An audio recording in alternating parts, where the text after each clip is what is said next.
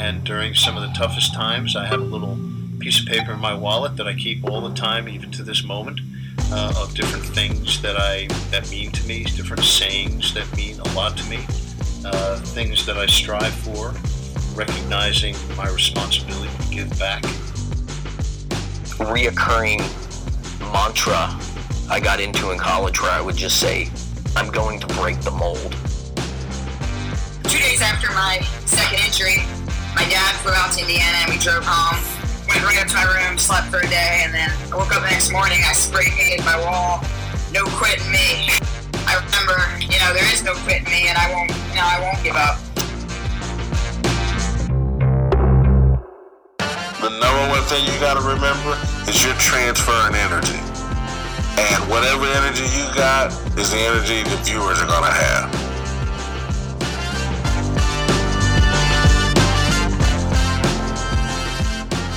You are listening to Intentional Performers with Brian Levinson, where we talk with experts of craft about their journey and what they have intentionally done to be their best self.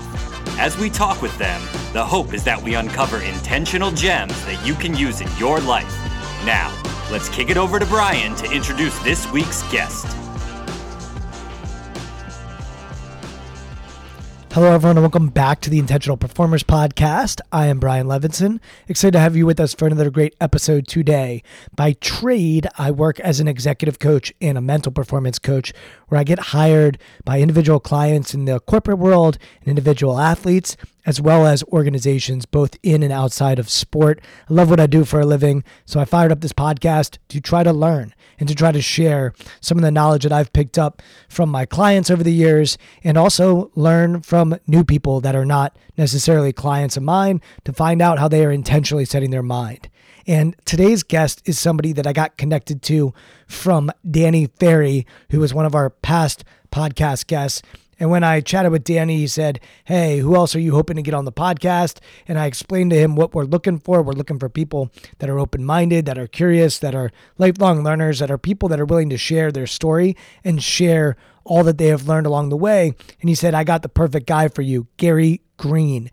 So Gary is today's podcast guest, and Gary helped find Cameron Carmichael. And Cameron Carmichael is an executive search firm based in Charlotte, North Carolina.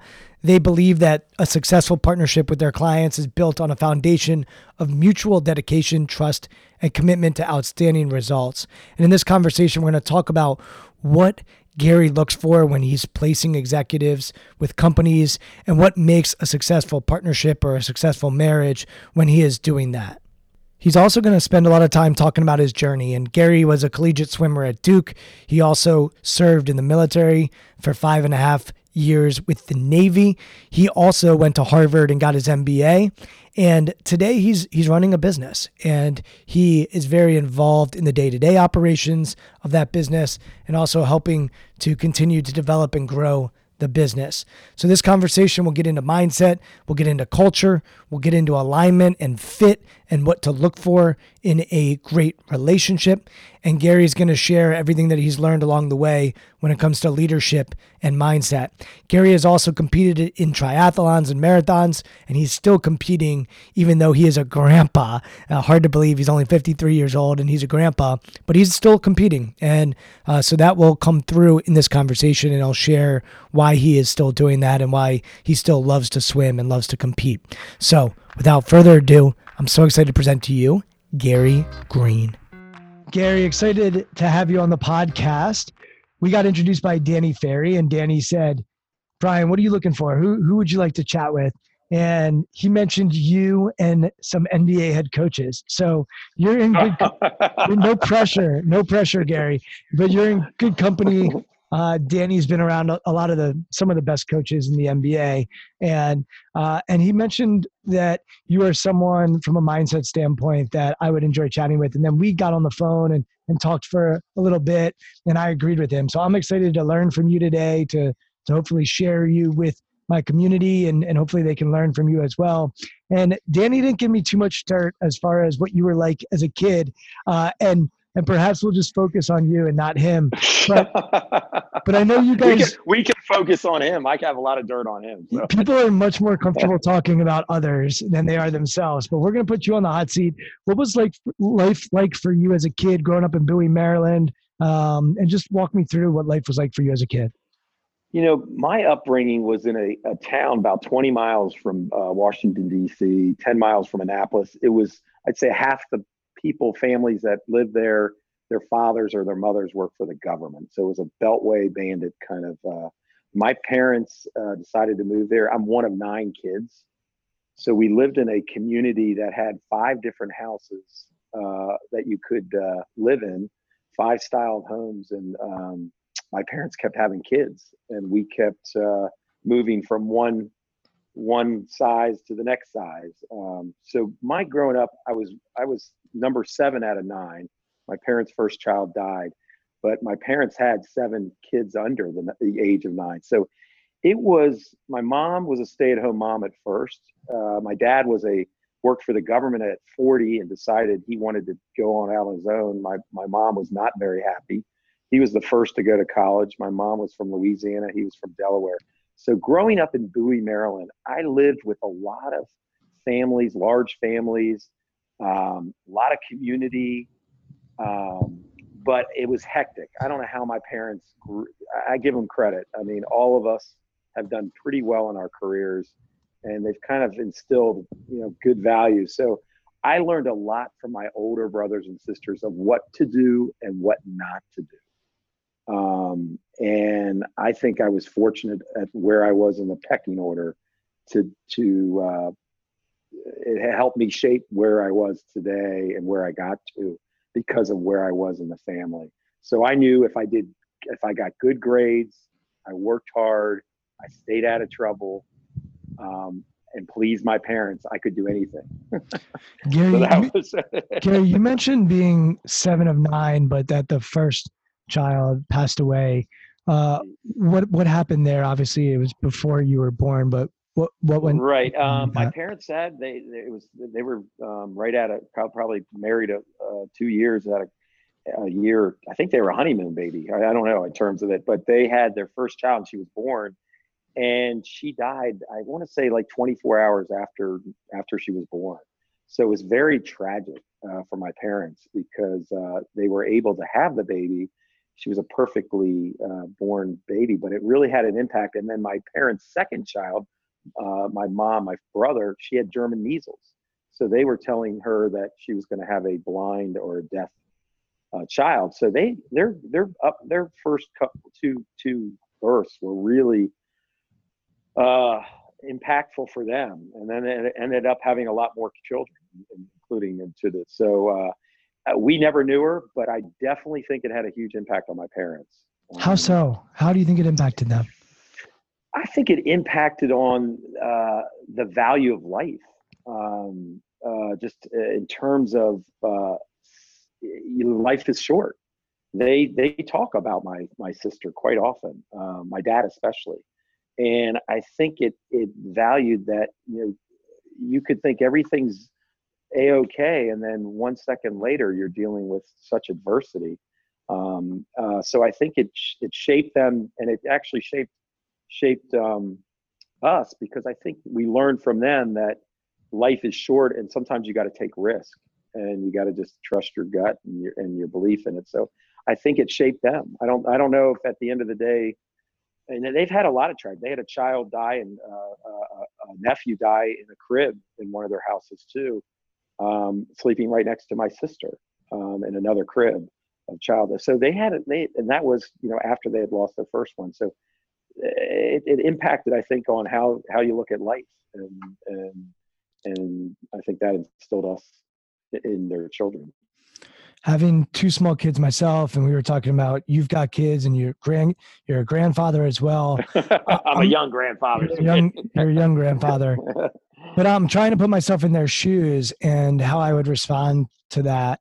And I would love to just go a little bit deeper there as far as understanding the courage that they would have to not just have 1 more or 2 more, but to have 7 more kids after their first 2. Can you just speak a little bit more on the values? It sounds like they were comfortable taking risks. They valued life. Were there any other values that you witnessed and maybe your siblings witnessed from mom and dad? I think my mom was a saint in terms of it. I mean, having that many kids, they wanted 12 kids. So they really wanted a lot of kids. I don't know where they got that from, but they instilled, they were traditional. My dad was the one who went off to work and he'd come home every night for dinner and my mom would have it cooked. Sort of like that Partridge Family Brady Bunch kind of, in terms of it. But the values they instilled, and I think it was a lot, Danny, in terms of it, these Bowie families, it was centered around, I would say, several things. One, a family. Family was center. Two was work ethic and just those standard values, integrity. We weren't all saints, but you didn't get away with murder. I mean, you were accountable. You worked hard. I mean, I don't know how they did it. My dad didn't make that much money growing up, but and never think that. I think they also provided the other value they provided. Now looking back and being a parent is they really provided us. I would say unconditional love. They really didn't. They judged, but they didn't judge. They never. They definitely were hard on us. And they expected a lot, but we messed up a lot. I mean, we definitely messed up a lot, and I don't know how they were able to do it, but they did. They are very strong in their faith. I will say that. That was centered. We all went to parochial school. Yeah, what faith, Gary? We were Catholic. Catholic, raised Catholic. My mom would have been a nun, I think, if she didn't meet my dad. That's how faithful they are in terms of their religion. But that was centered. We went to church. But what's interesting about Bowie, we were talking about religion before we went on the air, is Bowie had they had a lot of Catholics, they had a lot of Jewish people, they had a lot of Protestant, but it seemed like faith was all part, and we were a melting pot somewhat. Like it's sort of like Brooklyn, or it wasn't like people stayed within their religion or their neighborhoods. They kind of branched out within Bowie, but everybody knew Bowie. And so people didn't judge you based on somewhat the religion or your where you were upbringing. It was we're all kind of in there. And that community, I don't know if they still exist today, but people are proud of being from Bowie because it did have that, the values there were family, work hard, go to school, and community. My parents were very involved in the community. I mean, my dad was the mayor for several years when I was younger. He was involved in local politics. Everybody knew him. He was always known, you might disagree with him, but everybody respected him because even though they disagreed with him on issues, they respected him because they saw someone who was not only trying to raise a good family, but also giving back. And being the seventh of 9, did your older siblings also have a lot to do with your upbringing? I would imagine it was everybody sort of helping each other, and your older siblings become older. Maybe they drive you to school and that sort of stuff. What was the dynamic like as far as siblings went? That is interesting. Trust me, we had a lot of rumblings in the house. I mean, there was my sister. My two older sisters slept together in a full-size bed. I still don't know how they did that. And they were opposite. One was a saint and the other was a cheerleader, class president, total different personalities, and they'd have to go to bed, and they went to the same school. So there was that all the guys slept upstairs in one bedroom with bunk beds, and my parents rarely went upstairs. And then my two younger sisters slept in another bedroom. We had one bathroom, even though we had 3 bathrooms in the house. The upstairs bathroom did work, and it would leak water through the chandelier, which is common in Bowie houses. So we had one bathroom. My parents had one bathroom, and so you could imagine just the chaos in the morning. But my older brothers and sisters, my parents, the one thing I think that they did really well is because we were a large family, they kept us busy, and they all wanted us to play sports.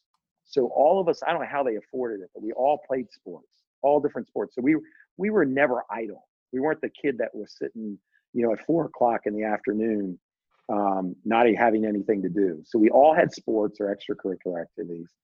They carpooled, tons of carpools. I mean, I remember being you're in the DC area. I remember waiting for my mom an hour away, and you didn't have a cell phone. And you're like, where the hell is my mother? When am I going to be picked up? So my siblings, being the youngest one, I watched them and I saw them do well in school and do well in sports. And I kind of just wanted to follow in their footsteps in a sense. I will tell you, the younger ones had it easier than the older ones because they had to work. I mean, my parents said they would pay half for their college education. My older sisters and siblings would either get a scholarship or they would work a couple jobs to pay their half. I mean, I went ROTC. My brother went to the Naval Academy. They all got pretty good, but I just saw the value of what they did, and I kind of emulated them on what to do and what not to do. So I wouldn't talk back to my parents. My parents loved me, but my sibling, who was the closest to me, my brother, he calls my parents hell. I mean, hell, he would talk back. He would fight with them. I mean, there's tons of funny stories that the Greens have with just our family dynamics. We were far from perfect, but it kind of molded who we were. We faced like you said, adversity in terms of just death, but I mean, I was telling a story the other day about us. We've gotten a huge fight about going to New Orleans for Christmas. And mom was upset. And my dad said, we're all going. We need to be there. So he put my mom on a flight. And we took 2 cars down to New Orleans. And 9 of us were in 2 different cars. I was 16 at the time. I was driving an Escort. And my other sibling was driving this Toyota Tercel station wagon, small. And we were in Greenville, Alabama. And the engine starts going in my car that I'm driving. I'm like, Dad, this Escort's I don't think it's going. And it blew up. And we're on Christmas Eve, and the house, we couldn't rent a car. We sold the car to some junkyard right there later on. And 9 of us piled into one car, a station wagon for 6 hours to go to New Orleans. So we look back at that, and there's just, all these funny little stories in terms of this adversity. It was kind of hell at the time, but so I'm kind of rambling a little bit, but it was chaotic. But my sibling, and you look back, and my parents are pretty humble. They don't talk about their kids that much because I think they're so proud of them. But they have done so well. To raise 8 kids and where they've all been and done, and they have 25 grandkids now. We're all married, all done somewhat successful in our own little ways, but they've been blessed, man. They have really been blessed. But my parents are old now, and my mom has Alzheimer's, so it's kind of hard. But they were definitely blessed. I don't know how they did it. So I'm rambling, Brian. So you mentioned sports and sports being a fabric of your family. Talk about what you did sports wise and where you found your footing. So it's interesting. We all had our sports. We all went, and where I met my friend Danny, who we were talking about, I met Danny up at the local pool. We didn't have country clubs, but we had these 5 different neighborhood pools, and we grew up in the summer going to Bel Air Bath and Tennis. It was a local swim and tennis club, and we were all on the swim team. I was on the swim team. Danny wasn't on the swim team, but and I became a good swimmer at a young age, and my siblings were swimmers too, but they didn't. So I became a competitive swimmer at 8 years old, swimming year round. And at the time I was 11 years old, I was swimming twice a day, getting up at 4 or 5 o'clock in the morning. So all of us had sports. My one brother went and played college soccer. My other sister went on a scholarship to Alabama. She was a gymnast. My brother, who went to the Naval Academy, was tennis, rugby, and he played all sports growing up, but did pretty well. We had 3 of us that swam in college. So all of us had some sport. Another one who was an ice skater. And then another one who didn't swim in college, but could have. But so swimming was half of us swam. But swimming was something, I call it my dot. If you ever listen to Steve Jobs' speech at Stanford, he says that you could connect the dots going backwards in your career and life, but you can't connect them going forward. And even though I wasn't an Olympic swimmer, swimming was something that really connected me, and how it got to me. It connected my life and how I got to where I am. I got into Duke. I went to Duke at 11 years old to swim at a swim meet. And I said, that's where I want to go. And they didn't have swimming scholarships. And I never set back on foot on that campus until I went ROTC a week before orientation. And that's how I got in. I went ROTC, and that's how I got paid. But I swam 4 years, and it was a dot. And so that work ethic, swimming, 5 times a week, double practices, and getting good grades, it kept me focused. It kept me disciplined. I met a lot of people, but then I was also able to meet other people outside of just swimming. So I carpooled with 3 basketball players in high school at DeMatha, and I was the swimmer. So I got some ribbing there when I shaved my legs for meets or come in my hair with the hair wet. But swimming was my dot. I mean, it got me into Harvard Business School, I think. It got me where I worked in the Navy because a guy interviewed me, was a swimmer. So that was a dot. But it kept you out of trouble. It made you better students, and it made you better people, I think. Sports did. Sports is key, I think, or any extracurricular. We're going to talk about Duke and we'll talk about Harvard, but before we go there, let's go to DeMatha. So DeMatha is best known for what you were talking about for basketball. Yet, if you follow DeMatha, the second pick of the NFL draft is probably going to be a guy that went to DeMatha. If you follow DeMatha, you'll also know that Paul Rabel, one of the best lacrosse players in the world, went to DeMatha. So DeMatha is a place where there's a lot of excellence going on, not just on a basketball floor, but in other areas as well. You said there were 8 of you, and DeMatha is a private school. It's a Catholic school. What was your experience like going to DeMatha? Walk me through what that was like and what it was like to be a swimmer at DeMatha. Yeah. It's interesting. You mentioned 8 of us. My 2 older brothers went to 2 different other Catholic high schools. My parents let us choose which high school we wanted to go to. And I almost went to a public school, Eleanor Roosevelt, which was a science and math. But I picked DeMatha. So you got to remember, in D.C., my oldest brother went to Carroll and my second brother went to St. John's. They were big rivalries. St. John's and DeMatha are rivalries right now. So you could imagine going to a different high school than your brother or your sibling. So going to DeMatha, I picked DeMatha because a lot of my friends were going there, and it had a good reputation with not only sports, but I would say swimming was minor there. In swimming, which is different than a lot of other high school sports, it's somewhat like soccer, somewhat. Your club team is what determines you to go to college, not your high school team. But we had a pretty good swim team. DeMatha, we're known for our basketball, and we're known for football, but Sports Illustrated did a study, a ranking a couple of years ago where it looked at ranked high schools for all over sports, and it ranked DeMatha second. So not just for football and basketball, but every sport does pretty well. And it's a small school. It's only probably 800 or 900 people, I think. So I went to DeMatha mainly because of the school, academics, the sports.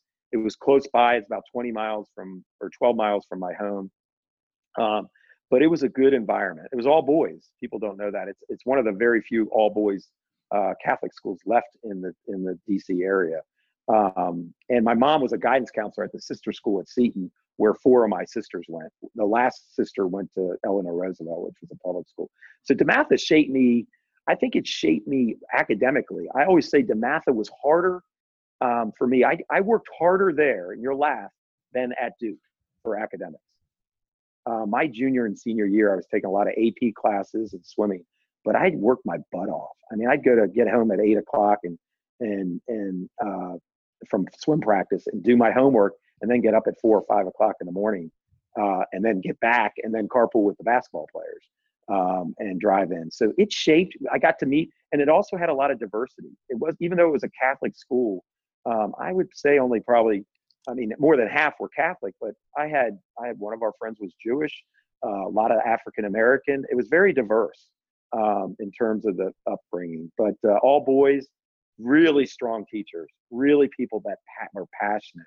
And it's kind of corny, but they do talk about brotherhood. There's a brotherhood about DeMatha. You're in a fraternity. It has that closeness. I'm going to my 35th reunion, I think in a month. So I stay in touch with, I'd say a handful of my high school, even though I live in Charlotte. So, And the decision to do ROTC and pursue the military, what went into that? Well, I mean, I wanted to go to the Naval Academy and follow my brother. I think we talked a little bit about that. That's a whole nother podcast for you because he's in the news right now. I mean, he's the head of the Navy SEALs, and he's getting a lot of news right now. But he wasn't even a swimmer. But I wanted to go to the Naval Academy and follow him. He went to NAPS, Naval Academy Prep School, and I applied there. I got a nomination. But I got on the waiting list. I was a strong swimmer, but the swim team didn't need my expertise, 200 and 500 free. So I was I was recruited, but not one of the, it wasn't going to help me somewhat get in. So I got on the waiting list, and I knew I wanted to go to some private schools. I did get some scholarships in some other Division I schools, but not full rides. And I knew I had to pay half. And my dream was, if I didn't get into the Naval Academy, my dream always was to go to Duke.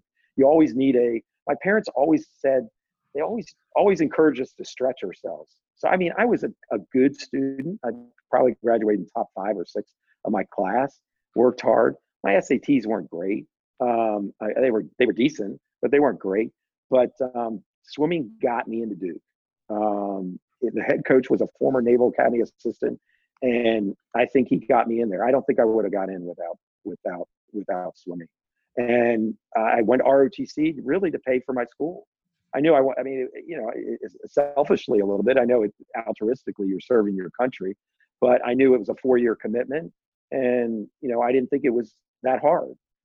So when I went to Duke, ROTC, 10% of the school was ROTC, Army, Air Force, Navy, and I had 50 people in my Navy ROTC class as freshmen. So it was easy. I said school was first, swimming was second, and Navy ROTC was third. I wore my uniform maybe 3 hours a week. But how did you balance those 3 things? And I think one of the things that is worth acknowledging is what you talked about. DeMatha expects you to do excellent in the classroom and excellent in the pool. I would imagine there's just an idea that, hey, you're going to be excellent at whatever you're doing.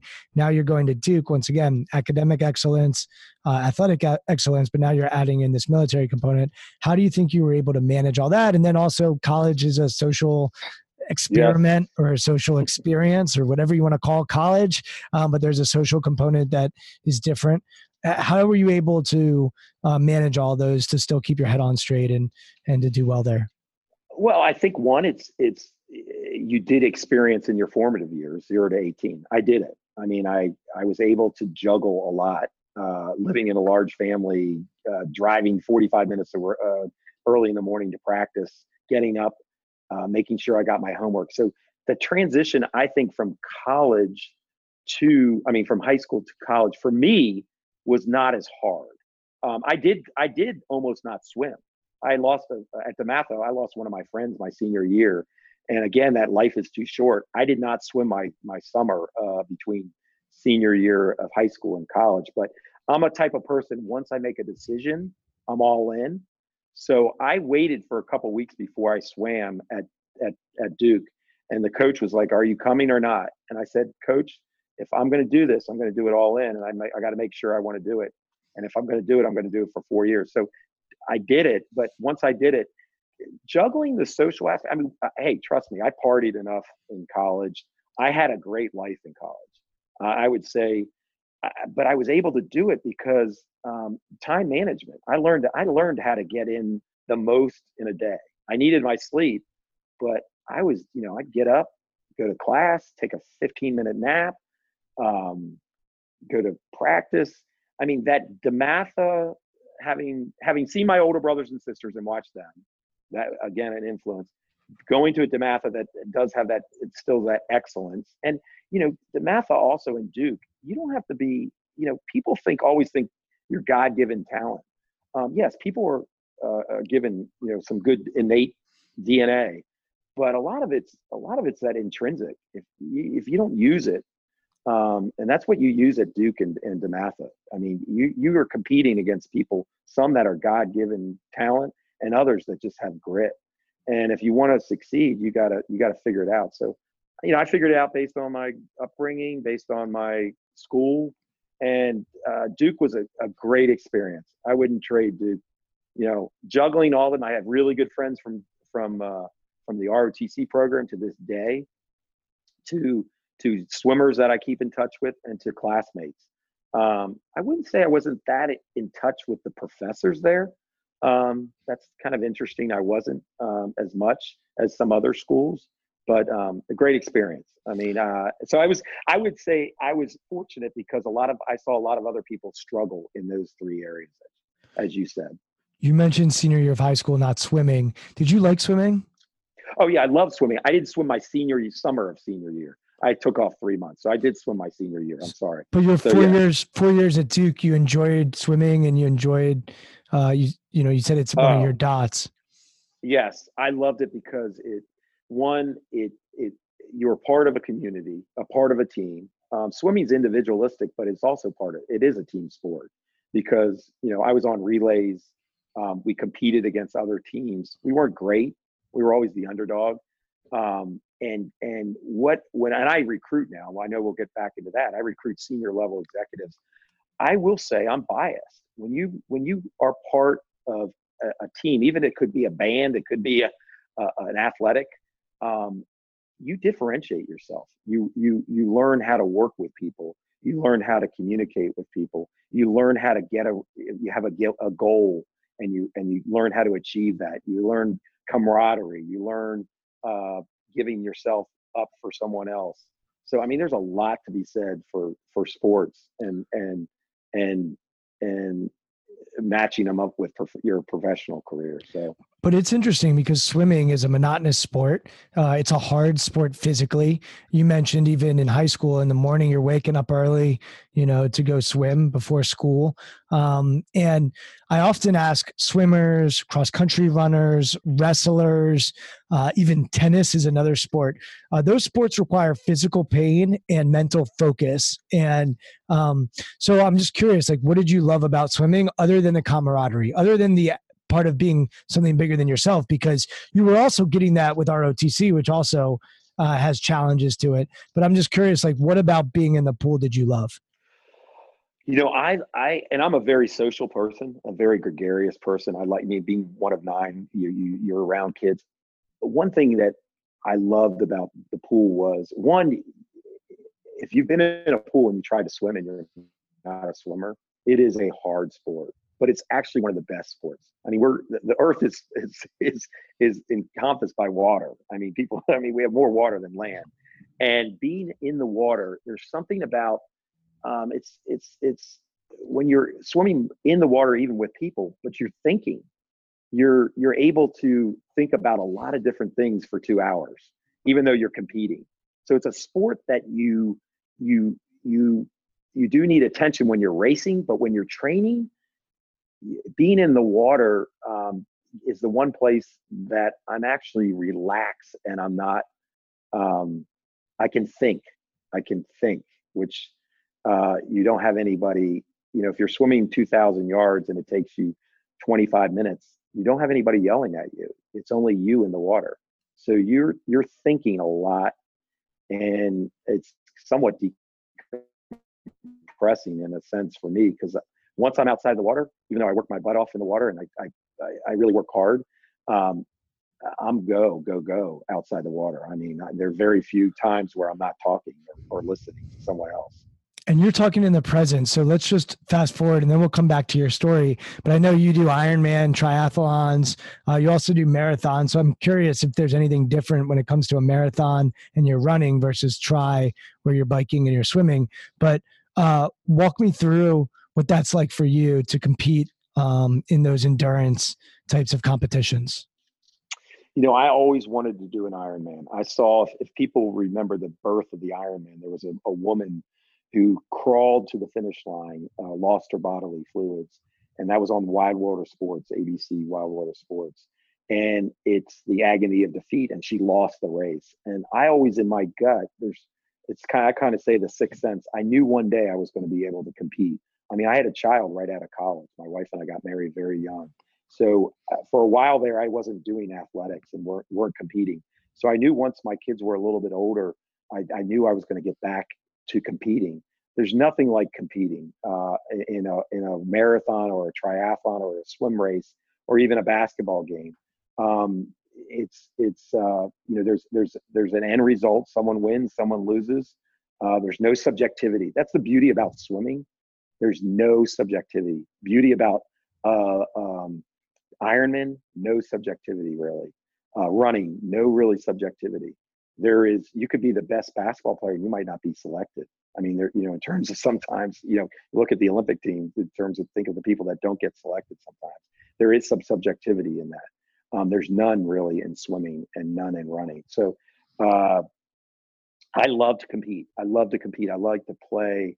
The endurance sports, there is nothing like training for an Ironman 15 hours a week to 20 hours a week and then doing the race. Because if you, like anything in life, if you put the preparation in and you do the work, you're going to be successful. Regardless if you don't get to your goal, you're going to experience something all the way through that journey like no other. It's no different than preparing for a test or preparing for an interview or a podcast that you're doing. If you prepare for it and you get through it and you're really passionate about what you do and you like it, it's joy. I mean, it's enjoyment. I mean, so I don't know if I'm answering your question, but yeah, you just talked about success is not necessarily about the outcome or where you finish, but is the journey. How do you define success? How do you think about success? Success, that's a great question because people ask that all the time.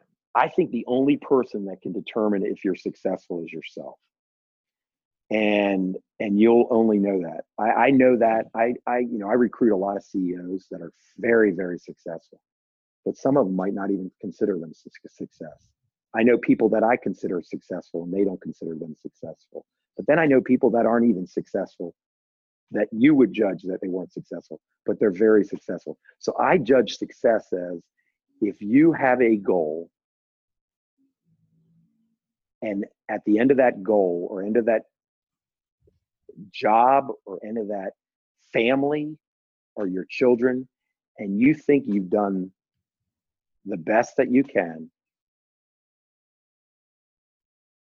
and you might not have gotten to your goal, you're still successful.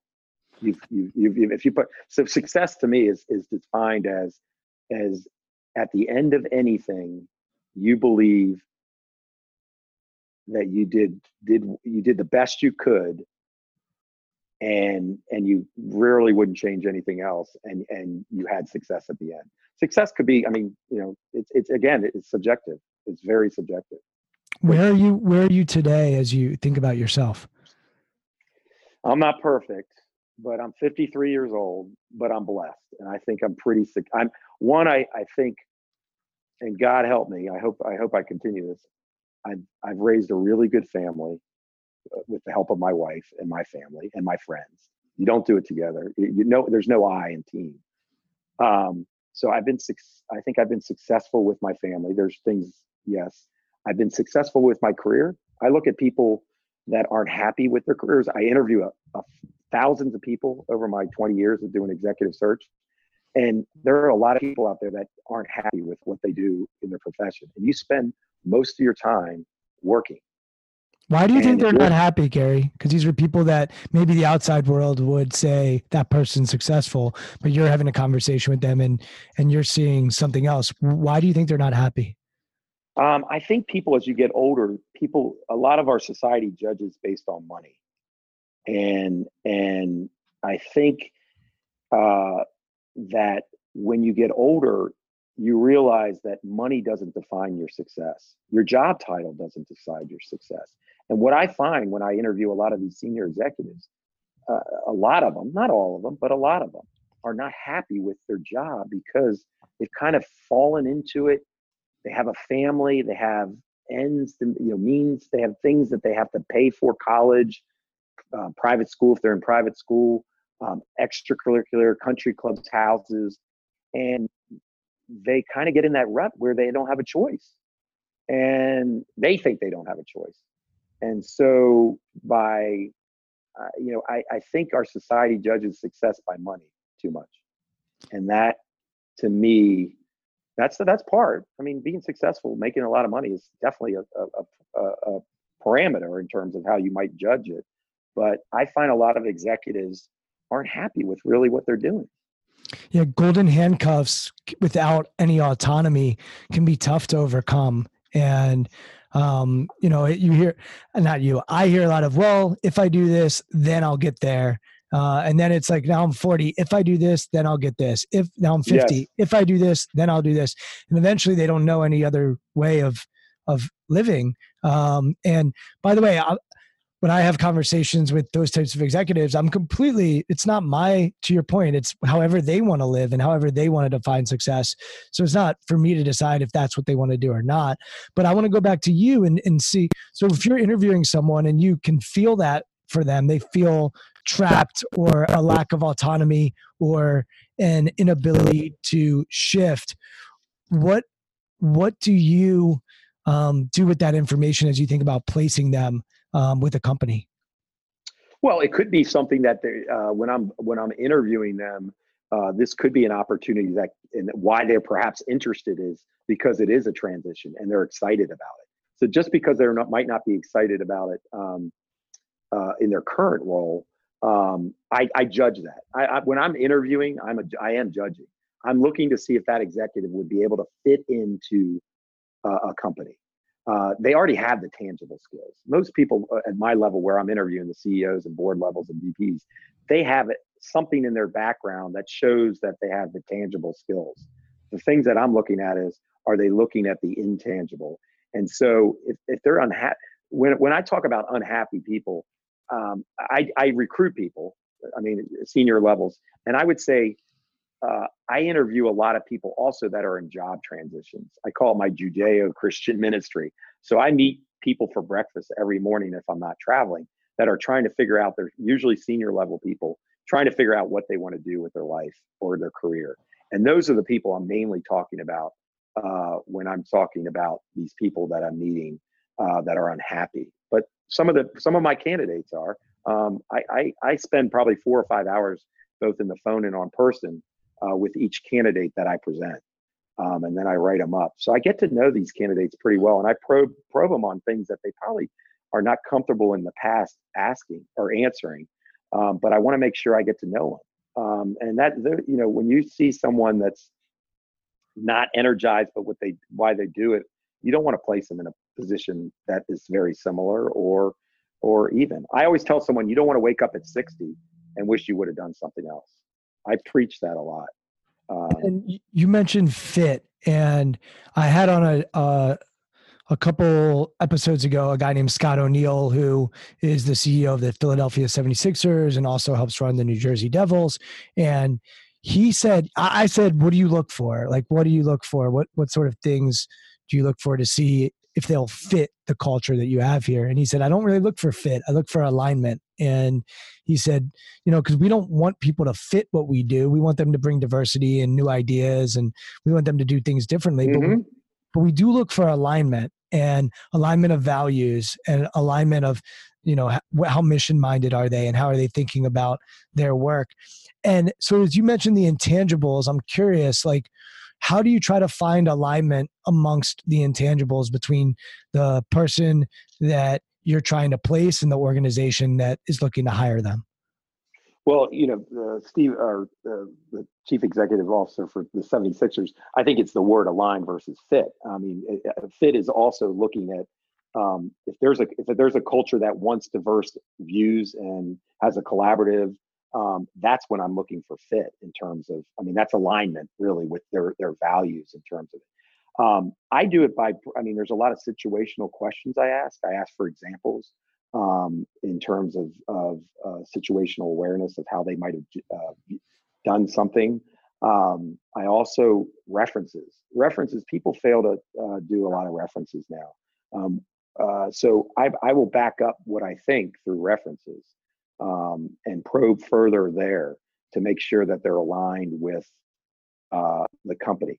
There's a lot of companies I work with that have, all companies have different alignments. 76ers, I'm sure, is a different culture and a different fit than the Golden State Warriors.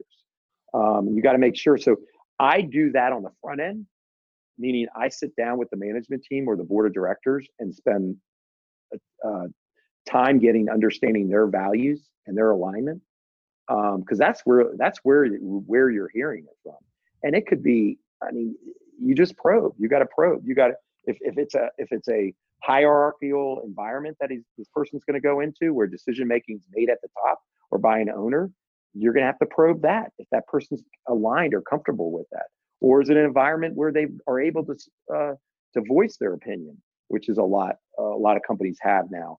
Is that person going to be comfortable voicing their opinion? Show me examples of you doing that. Show me where you changed your CEO style or opinion. Show me where you took a subordinate and changed your opinion based on what they did.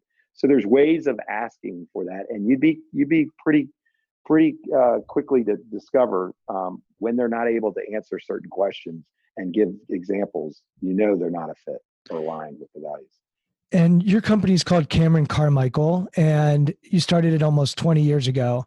And Cameron Carmichael, for those that don't know, is Cameron Indoor, which is where you went to school at Duke University. That's where the basketball teams play. And then Carmichael is the name of North Carolina's basketball arena. And for those that don't know, North Carolina and Duke, they don't really like each other very much. They're both located on Tobacco Road and not too far from each other. And it's one of the most heated rivalries in college sports is Duke versus North Carolina. And so tell everybody a bit how your business came to be and what that partnership is like. Sure. Just to back up a little bit, I've been in the business 20 years. But at the age of 33, after a lot of different jobs, I decided I wanted to be a retained executive search consultant. And I wanted something entrepreneurial. So I joined a small boutique search firm called Sockel Partners. And I met my future partner there, my future co-founder of this business there. So we worked there for 10 years and we were half owners. We bought out the founder, who is now deceased, but there's a lot of Duke Carolina. He ended up being the grandfather of Luke May, who was one of the best basketball players recently from Chapel Hill, and has a son right now that's one of the top basketball. So there's a Carolina connection to my old firm. So we worked there for 10 years and then we were sitting at a bar figuring out what are we going to name our firm. And we, as you said, we're one of the fiercest rivalries in college sports. And we were trying to figure out what we wanted to embody our firm and think of what we are both as people and our firm. And you can't find success based on winning percentage and grit and hard work and trying to do things the right way at Duke and UNC in college basketball. So we kind of use that analogy, and having a Duke Carolina, most people don't like each other. We decided to name it after our alma maters and took those winning percentage and grit and hard work and formed Cameron Carmichael 10 years ago. So, and it embodies our firm. There's 8 of us and 3 of us now. There's 2 Carolina grads that are partners, and I'm the Dookie, but Cameron's before Carmichael. And it takes one Dookie to equal 2 Carolina partners. So I like to say that. And joking aside, what's allowed your partnership to work? I think we're aligned. Like getting back, we are aligned on our values. We have in any professional service firm, there is eat what you kill somewhat, but it's not. We have a model which allows us to collaborate with each other, incentives to collaborate with each other. And we know each other. We're all different people.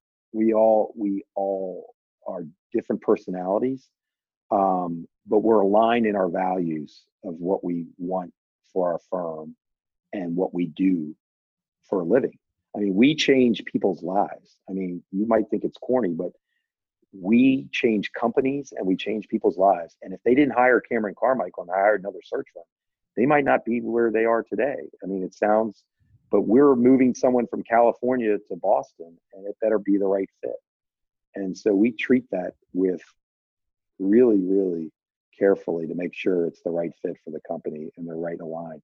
Because at the end of the day, they pay us a lot of money to find good people, and they want to make sure that it's you're changing a family or a person's well-being, and you're changing a company. We do a lot of lower to middle market companies, so companies that are 25 million to $1 billion.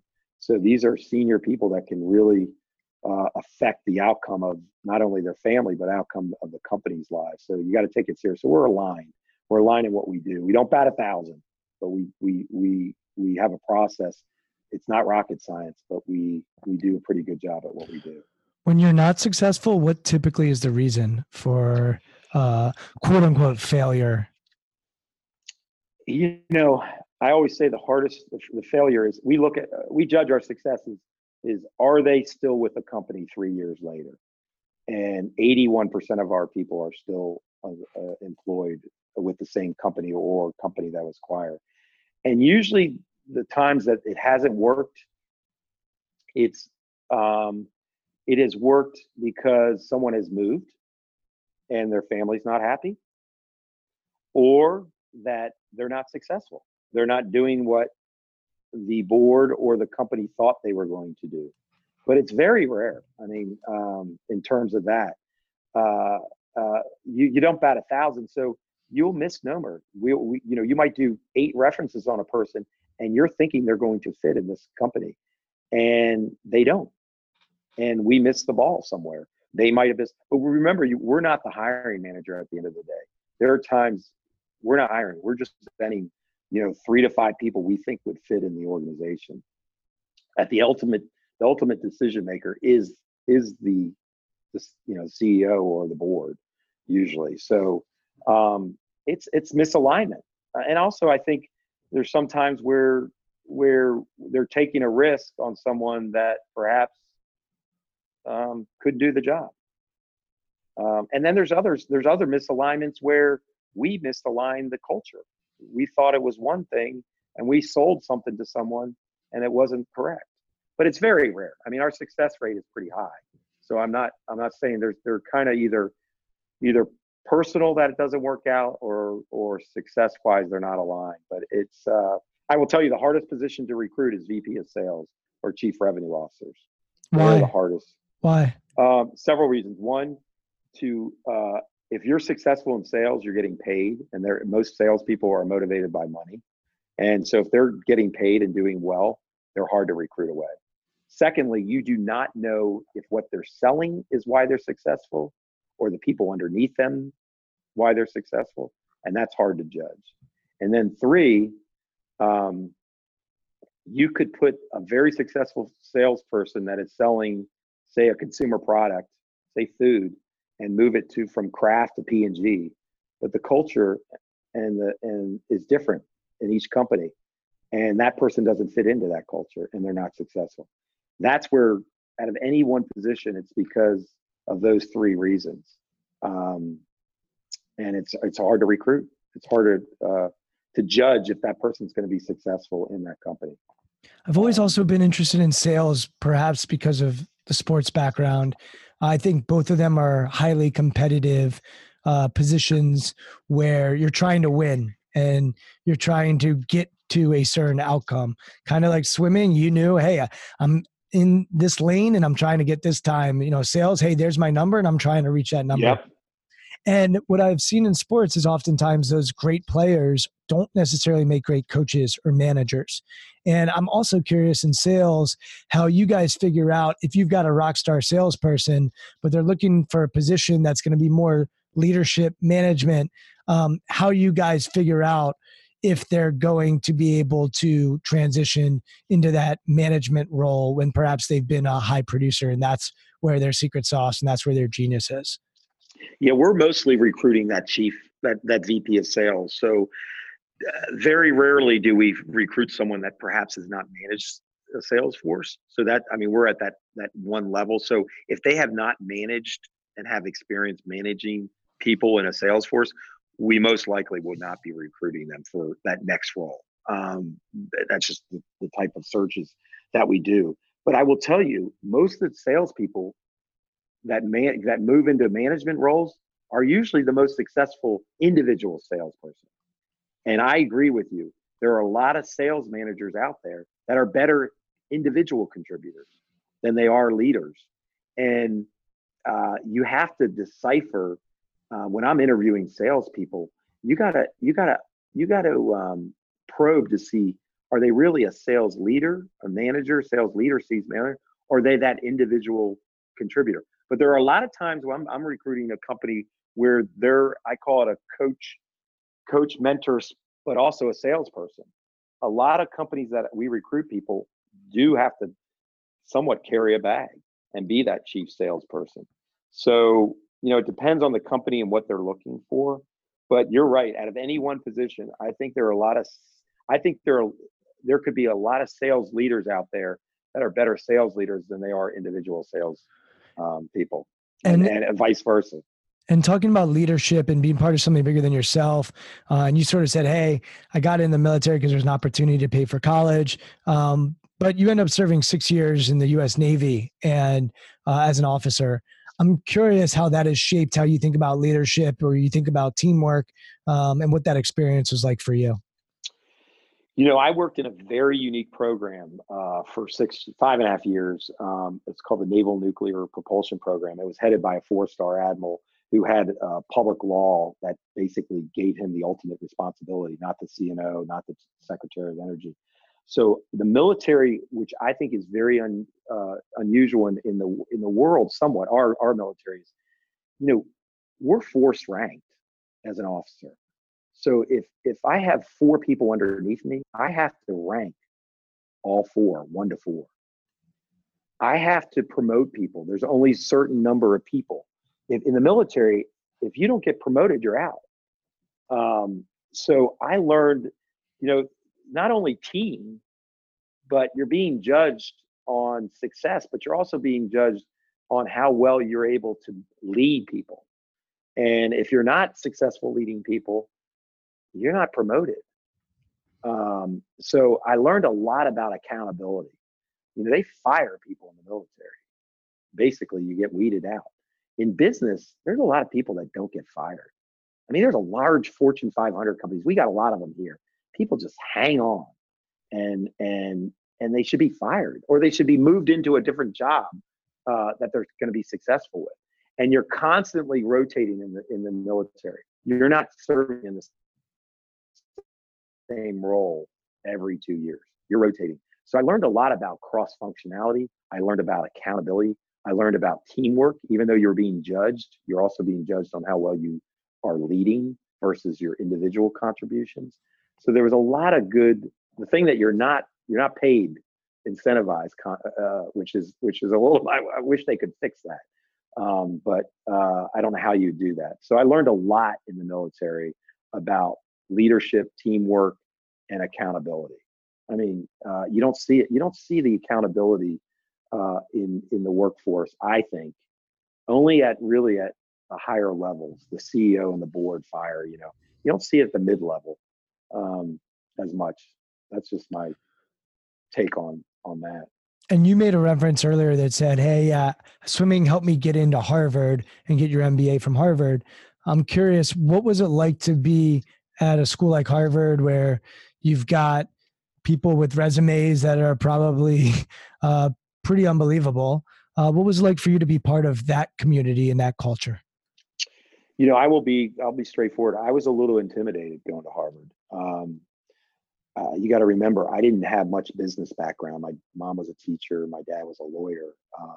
So I got in there, and there's 810 of us starting. There's 90 in my section. And I was married with 2 kids. My wife had gone back and got her master's. So, and at Harvard, which is very unlike a lot of other schools, sort of like the military. I don't know if people know this, Harvard Business School, they have forced curve. So they have to give 10% Fs, basically. You're judged 1, 2, and 3. 10 or 20% get 1s, which are like A's. 70 or 80% or 60, somewhere around that, get 2s, and the rest get 3s. A teacher has to give out a certain number of 3s. And if you get a certain number of 3s, you are asked to leave the school after your first year. So I walked in there thinking, I don't know anything about accounting, finance. I'm going against these people that work on Wall Street. They know business, and you had cases, and half your grade was participation, and in some classes, and you get cold called. You get put on the spot. Okay, we read 15 cases a week. So my first semester, I laughed. I was married, 2 kids. Again, swimming helped me discipline. I had a routine where I did not want to fail. I did not want to get, hit the screen, as they call it. So my first semester, I laughed. Those 15 cases that I had to read every week, I did more work that first semester than I did all 4 years of Duke. And I would say I was a little scared or intimidated because I did not know what I'd get. I mean, you only had a midterm and a final usually, and you had a class participation. So you had no idea what your grade was going to be until the end of the semester. So I learned quickly after that, after getting my grades, that I could handle it, and I was no different than a lot of these other people.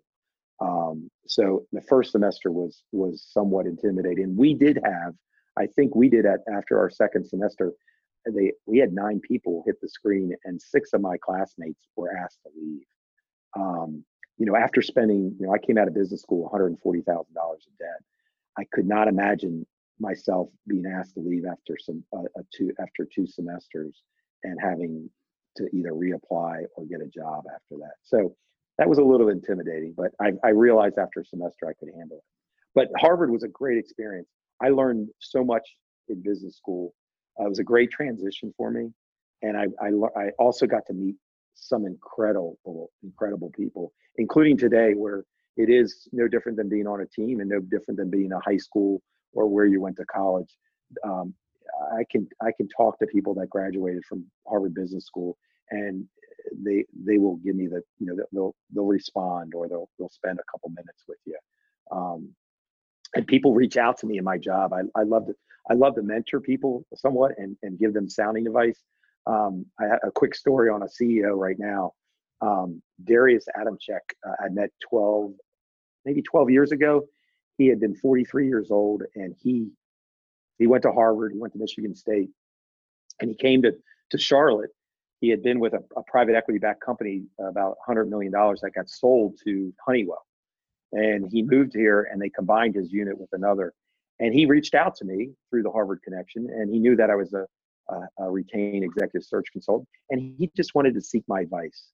I get to talk to meet people, and he was at a point in his career was he deciding to go to stay with a private equity middle market company, or should he go stay with Honeywell? And I introduced him to some private equity people, and over that 1.5 years, 2 years that he lived in Charlotte, he came to the conclusion that he was going to stay with Honeywell.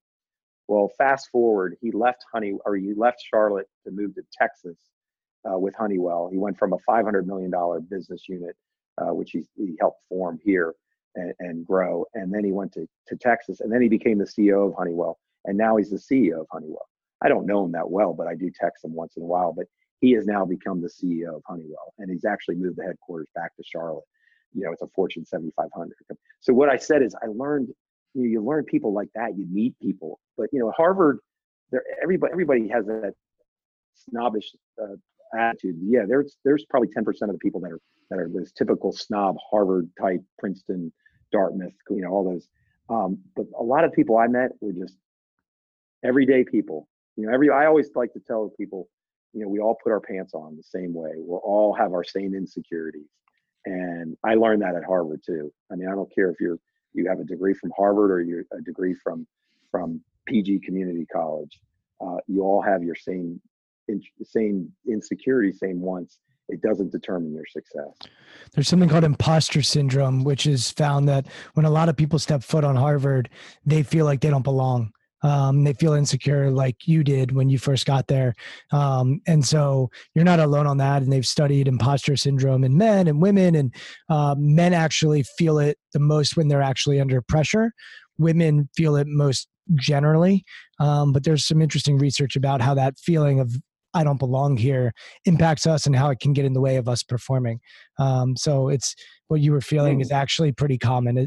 I think 70% of humans feel imposter syndrome at some point in their life. So it is a human experience to feel like, wait, maybe I don't belong here, or maybe I'm not good enough, or whatever that self-doubt that exists inside of us.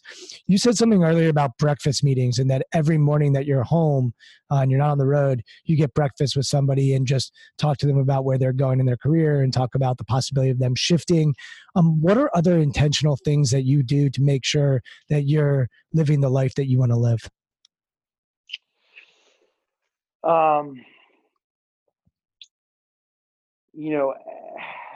It gets a little spiritual in terms of it. I'm not there's a lot of things that I do wrong in my life. My goals is I want to be a good family person. I want to raise a good family. I want to be respected by my family. I want to know that I love them. I get satisfaction, or not satisfaction. I get a lot out of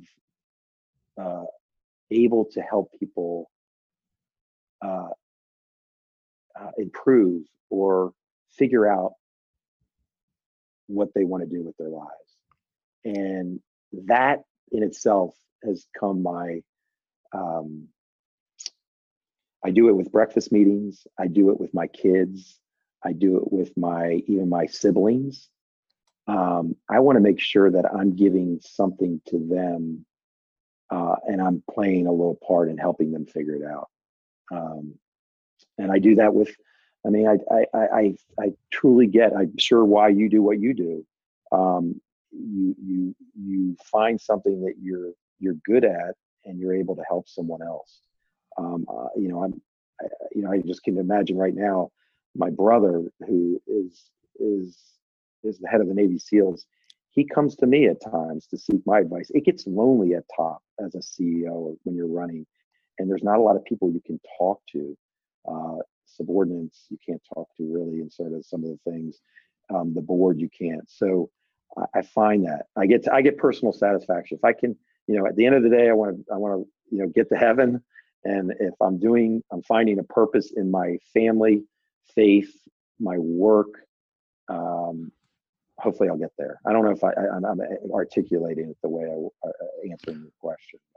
Yeah, I think it sounds similar to how I think about my career, which is how do I help people get from where they are to where they want to go? And I think that's really what coaching is all about. And you lit up earlier when you said, we're changing people's lives. Like, this is serious stuff. And we can connect people and help them figure out what they want to do with their life and make sure that they're living a fulfilling and meaningful life. And so I think that is at the core of your mission. One of the things I'm curious about is you're also Ironman, marathon, grandpa, father, running a business. So what habits do you do? So we've got breakfast. You mentioned spirituality. Is prayer a part of your routine? Yep. Mm-hmm. So walk me through maybe what your mornings look like, or what habits or routines you do to make sure that you're sharp and where you need to be. Well, you'll laugh at this. I think you need to eat right. You need to sleep well. You need to have friends and community, and you need to, I want to live life. You only live one life here on earth, and you got to experience some things. So, one of the best quotes I say is, I think it was O.J. Simpson that said it. My brother gave it. The best experiences in life are when you get your feet wet. So I'm trying to get, you got it. My day is, there is a routine. There's definitely a routine. I mean, if I'm training for an Ironman, I'm working out probably 2 times a day. I'm usually doing it over a lunch, or I have flexibility in my job. So, and in the morning, but I get up, I leave when my kids leave. I go to breakfast. I come to work. I work out at lunch. I'm home for dinner. Usually I coach. I used to coach basketball. So I have a routine. My weekend, I did take up golf, so I do like to golf. But I need to sleep. I do need to sleep. I do need to exercise. People don't take care of themselves. And I believe exercise is no different than sleep and eating. You need to do it. If you're going to live long and you're going to live healthy, you got to, and you're going to live sharp, you got to have that. I give a speech to my kids. I've had two weddings now, and I say there's 5 things in life, or five things that you must do every day. And I take it from Jim Valvano. 1, you got to laugh. 2, you got to cry. 3, you got to think. And cry could be, tears, happiness. You got to pray. You don't have to pray to a God, but you gotta take some time, and you got to work out either with your spouse or your friends. You'll be able to be a better person. And those are 5 things that I think you got to do. So I try to do a lot of those every day. But I love what I found. I was lucky, like you, that you found something you really, really enjoy and you're good at. Not many people are blessed with that. So that's the hard part when you see people not happy with what they want to do with their lives. Well, I think that's a beautiful place for us to wrap. If people want to learn more about Cameron Carmichael and what you're doing, where can they do that? Is there also anything else that you want to promote or give a shout out to, or anything that you're passionate about that you think people should learn more about? A couple things. One, you can look at our website, CameronCarmichael.com. Very simple in terms of that. You can link me in or reach out. Be happy to do that. The other thing I leave with people is, at the end of the day, you asked about success and how you define success. Your spouse, your friends, your preacher, your rabbi, they're not going to tell that out. At the end of the day, I leave with people that you got to judge yourself based on you, and no one's going to make that for you except you. So, my advice when you're interviewing these or doing your podcast, people need to find out what they really want to do with their life, because they only have one life to live, and hopefully they'll find it. Either being a father, a mother, or a teacher, or anything. I find some most successful people are not the people that you think are the most successful. So I appreciate it. I thank you for having me too. I enjoyed it. I don't know if I answered everything. No, you're good. And my pleasure to have you on. I'm on Twitter at Brian Levinson, Instagram intentional_performers. And you can listen to all these conversations at intentionalperformers.com. And maybe I'll get Gary on Twitter and get him to sign up so we can get him tweeting out to everybody. But I appreciate you. I appreciate your laugh. And we didn't get you to cry. So maybe we'll get that the next time we have a conversation. Oh, yeah. But thanks for coming on the podcast. Thank you very much. Thank you for listening to Intentional Performers with Brian Levinson. Here is this week's episode gem. I do that on the front end, meaning I sit down with the management team or the board of directors and spend time understanding their values and their alignment, because that's where you're hearing it from. And it could be, you just probe. You got to probe. You got to, if it's a hierarchical environment that this person's going to go into, where decision making is made at the top or by an owner, you're going to have to probe that if that person's aligned or comfortable with that. Or is it an environment where they are able to voice their opinion, which is a lot of companies have now. Is that person going to be comfortable voicing their opinion? Show me examples of you doing it. Show me where you changed your CEO style or opinion.